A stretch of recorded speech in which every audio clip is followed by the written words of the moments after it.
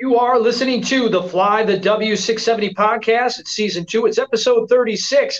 Cubs massacred in Minnesota. Don't forget to listen, download, review. Most importantly, subscribe to our podcast and follow us on the socials. Fly the W670 on Twitter, Instagram, Fly the W on Facebook. Of course, you can email us, flythew670@gmail.com. Crowley, how are you on this Monday afternoon? Well, it's Monday and the Cubs got demolished, so I'm not doing so great. Yeah, you and I said 2 of 3, I think we both predicted, and I think I might have even said don't be surprised if the Cubs were able to sweep this thing. Let's get into Game 1, and that was on Friday night. It was an Apple TV Plus broadcast, Drew Smyly versus Sonny Gray. Yeah, the Cubs are going to take this one 6-2. I was listening to the Mully and Haw show this morning, and I was listening to you guys talk about that. And anyone that listened to that great interview we had with Michael Cerami from Bleacher Nation on our last podcast, that's what you're getting when you get that Apple podcast, the clear picture, the 1080 picture. I mean, that's what Marquee does not have yet. So, you know, if you were looking on your phone, and the cool thing is you can listen to Pat and Ron on that as well. But the picture is just so dynamic if you have a 4K TV. So it was a fun game to watch, a great pitching duel between Gray and Smyly. Sonny Gray looks fantastic. I don't know what he dipped into, Fountain of Youth or what, but he went 5.1 innings. He gave up 4 hits, 1 run, 1 walk, and 9 Ks. At one time, he struck out 6 Cubs hitters in a row. Now, to me, Drew Smyly looked just as good. He went 6 innings. He gave up 4 hits on 2 runs, 1 walk, and 4 Ks. And although Smyly was charged with those 2 runs, it was sloppy defense that allowed those runs to score. You had Kyle Farmer singled to lead off the second, but that was a ball in Morel's glove that he dropped. And they originally called that an error before the score changed it to a single. I don't know why they did that. Hometown score, Crowley. That's why. I don't know about that. Willie Castro's going to hit a ground rule double that put runner at second and thirds with 1 out. And then Michael Taylor reached on a fielder's choice when he hit one to Wisdom with the infield in, and the throw was wide, and Yan Gomes couldn't catch it. So that allowed Castro to score. So that easily should have been 3 outs right there. You know what I mean? Absolutely right. Yep. Defense was not as good as you would hope. No. And Alzolay continues to me to look like the best option out of the pen. He threw 2 scoreless, and then Mark Leiter finished it up. So as of right now, those are the 2 guys I trust in the 8th and 9th inning, and nobody else makes the list. Yeah, there is some doubt right now in that bullpen, and we'll see how they adjust it as they get down to Houston. We'll get into that in a little bit because the bullpen definitely used quite a bit in games 2 and games 3. But let's talk a little bit more about the where the Cubs got their offense from in this win on Friday night. Yeah, Gray had them absolutely struggling. You know, they actually, one positive moment, Dustin, that we talk about runners in scoring position. In the 4th, Dansby Swanson led off with a walk, and Ian Happ doubled to put runners at second and third with no outs. Now, Cody Bellinger grounds out to the pitchers, and runners do not advance, but Seiya Suzuki hit a sac fly to pull the Cubs within 2-1. To me, I thought that was like a big at-bat with runners in scoring position because, you know, the Cubs have been struggling so badly in that, and to see him actually get a run out of that, I thought was a big deal. You know, you wish you would have gotten both runs in, but just getting one to me is just a step in the right direction. Step in the right direction. I mean, Seiya is still batting 4th or 5th, depending on the day, and he's getting guys on base in front of him. So it was about time that he actually put a ball in play that actually did something, which in that case it did, and every run mattered. Right, and the Cubs fought back in the 7th inning with 1 out. Wisdom singled, and Matt Mervis, who had been going through some growing pains, he doubled to tie the game at 2. Trey Mancini and Gomes hit back-to-back single. Mervis scores, and the Cubs took a 3-2 lead.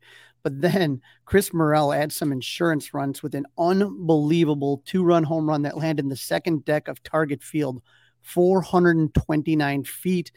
The Cubs would add one more for a 6-2 lead. So you're thinking to yourself, okay, some runners are scoring position, some Morel magic, and things are looking good. And now you got the series opener, and you only need one more to get the series win, but not to be. Yeah, I was feeling really great after that, and part of it was enjoyed the company I was with watching the game, enjoyed the picture. The picture was, as you mentioned, just outstanding. So if you've got the means and the ability, I highly recommend catching a game because it really, really delivered. All right, game 2, Saturday afternoon. A little bit of a rain delay in that one. Hayden Wesneski, Joe Ryan, the matchup. This is the one that scared me because I just thought the Cubs didn't match up against Ryan. Cubs lost this one 11-1. It was a disaster. We were hoping that Hayden would continue to progress, and unfortunately, he took a major step back in this one. He went 5 innings pitched, he gave up 7 hits, 7 runs, 1 walk, 5 Ks, and 4 home runs. That's the problem right there. The 4 long balls, Crawley. That's what really hurts. Yeah, it hurt, especially because there was runners on base with those 2. So Wisniewski gave a 3-run homer, a 2-run homer, and 2 solo home runs. So, there's issues here. And Brad Boxberger also struggled going 2/3 of an inning, giving up 3 runs on 3 hits and 2 walks. Now, you and I had talked in the last episode about Hayden going back when Hendricks is healthy. According to our friends over at Bleacher Nation, lefties are now hitting a whopping 325, 366, 662 against them with a 44% hard contact rate. So I don't have any problem sending him down to the minor leagues. It's not like some major punishment that's happened to everybody, including Greg Maddux in the past, but he has to have some other pitch against lefties. Whether it's a changeup, whether it's a more consistent cutter, whatever it is, it has to be a change that happens. And so, Hendricks, we'll talk a little bit more about him later, but he's looking better and better. And I think that Hayden would do well in a less high leverage situation, working on some of those pitches against lefties. The other big part of it too, Crawley, seems to me that it's location. He seems to be high instead of low. When he's missing high. And I think the hitters are taking advantage of that. Right. What you're seeing too is a lot of uncompetitive pitches. So it's like the pitch, usually it's hard because hitters only have like a split second to make a decision sometimes. But like some of these pitches by Hayden, they're balls the moment he leaves his hand. They don't even have to worry about it. And they get into favorable counts. And now they're sitting on something to hit. But when you look at lefties hitting 662 slug against him, that's a problem. Right. As bad as Hayden Wisniewski was, Crawley, the Cubs offense also with a miserable afternoon. Yeah, it's, Boxberger with a miserable afternoon. The offense, I mean, they went 1 for 12, leaving runners in scoring position again. They struck out 14 times. They scored 1 run on 6 hits. The only Cubs with multiple hits was Tucker Barnhart, who went 2 for 3, and Seiya Suzuki had a double. Our good friend Eric Hosmer back in the lineup in the DH spot. Dustin, this reminds me, I don't know if anyone, maybe some of the older listeners we got on here remembers when Dusty Baker, who the Cubs are going to be facing in Houston back in like 2005 and 2006, he had a love affair with Nefi Perez and would constantly like put him in the lineup regardless of how bad he did. This is just getting irritating. I'm just, if he can't figure out when to put him in the right spots, then just DFA him. I don't care at this point. I don't care if it's bad for business. I don't care what they promised him. He's getting his money. That's what his promise is. You get your paycheck. And he gets it no matter. He gets the paycheck no matter what. It's also like that he's DHing, right? Like if you could sell me on his defense, maybe. But when you're DHing him, he obviously isn't providing any defense. So, let Matt Mervis DH and let Hosmer play first base if you're going to have him in there. Either way, he goes 0 for 3. He gets ejected arguing balls and strikes, and then his best friend David Ross joined him in the 8th. So they got to maybe talk about what a great teammate he was for the remainder of the game. Got some chicken wings and a beer, huh? Right. All right, Game 3, Mother's Day. Marcus Stroman on the mound.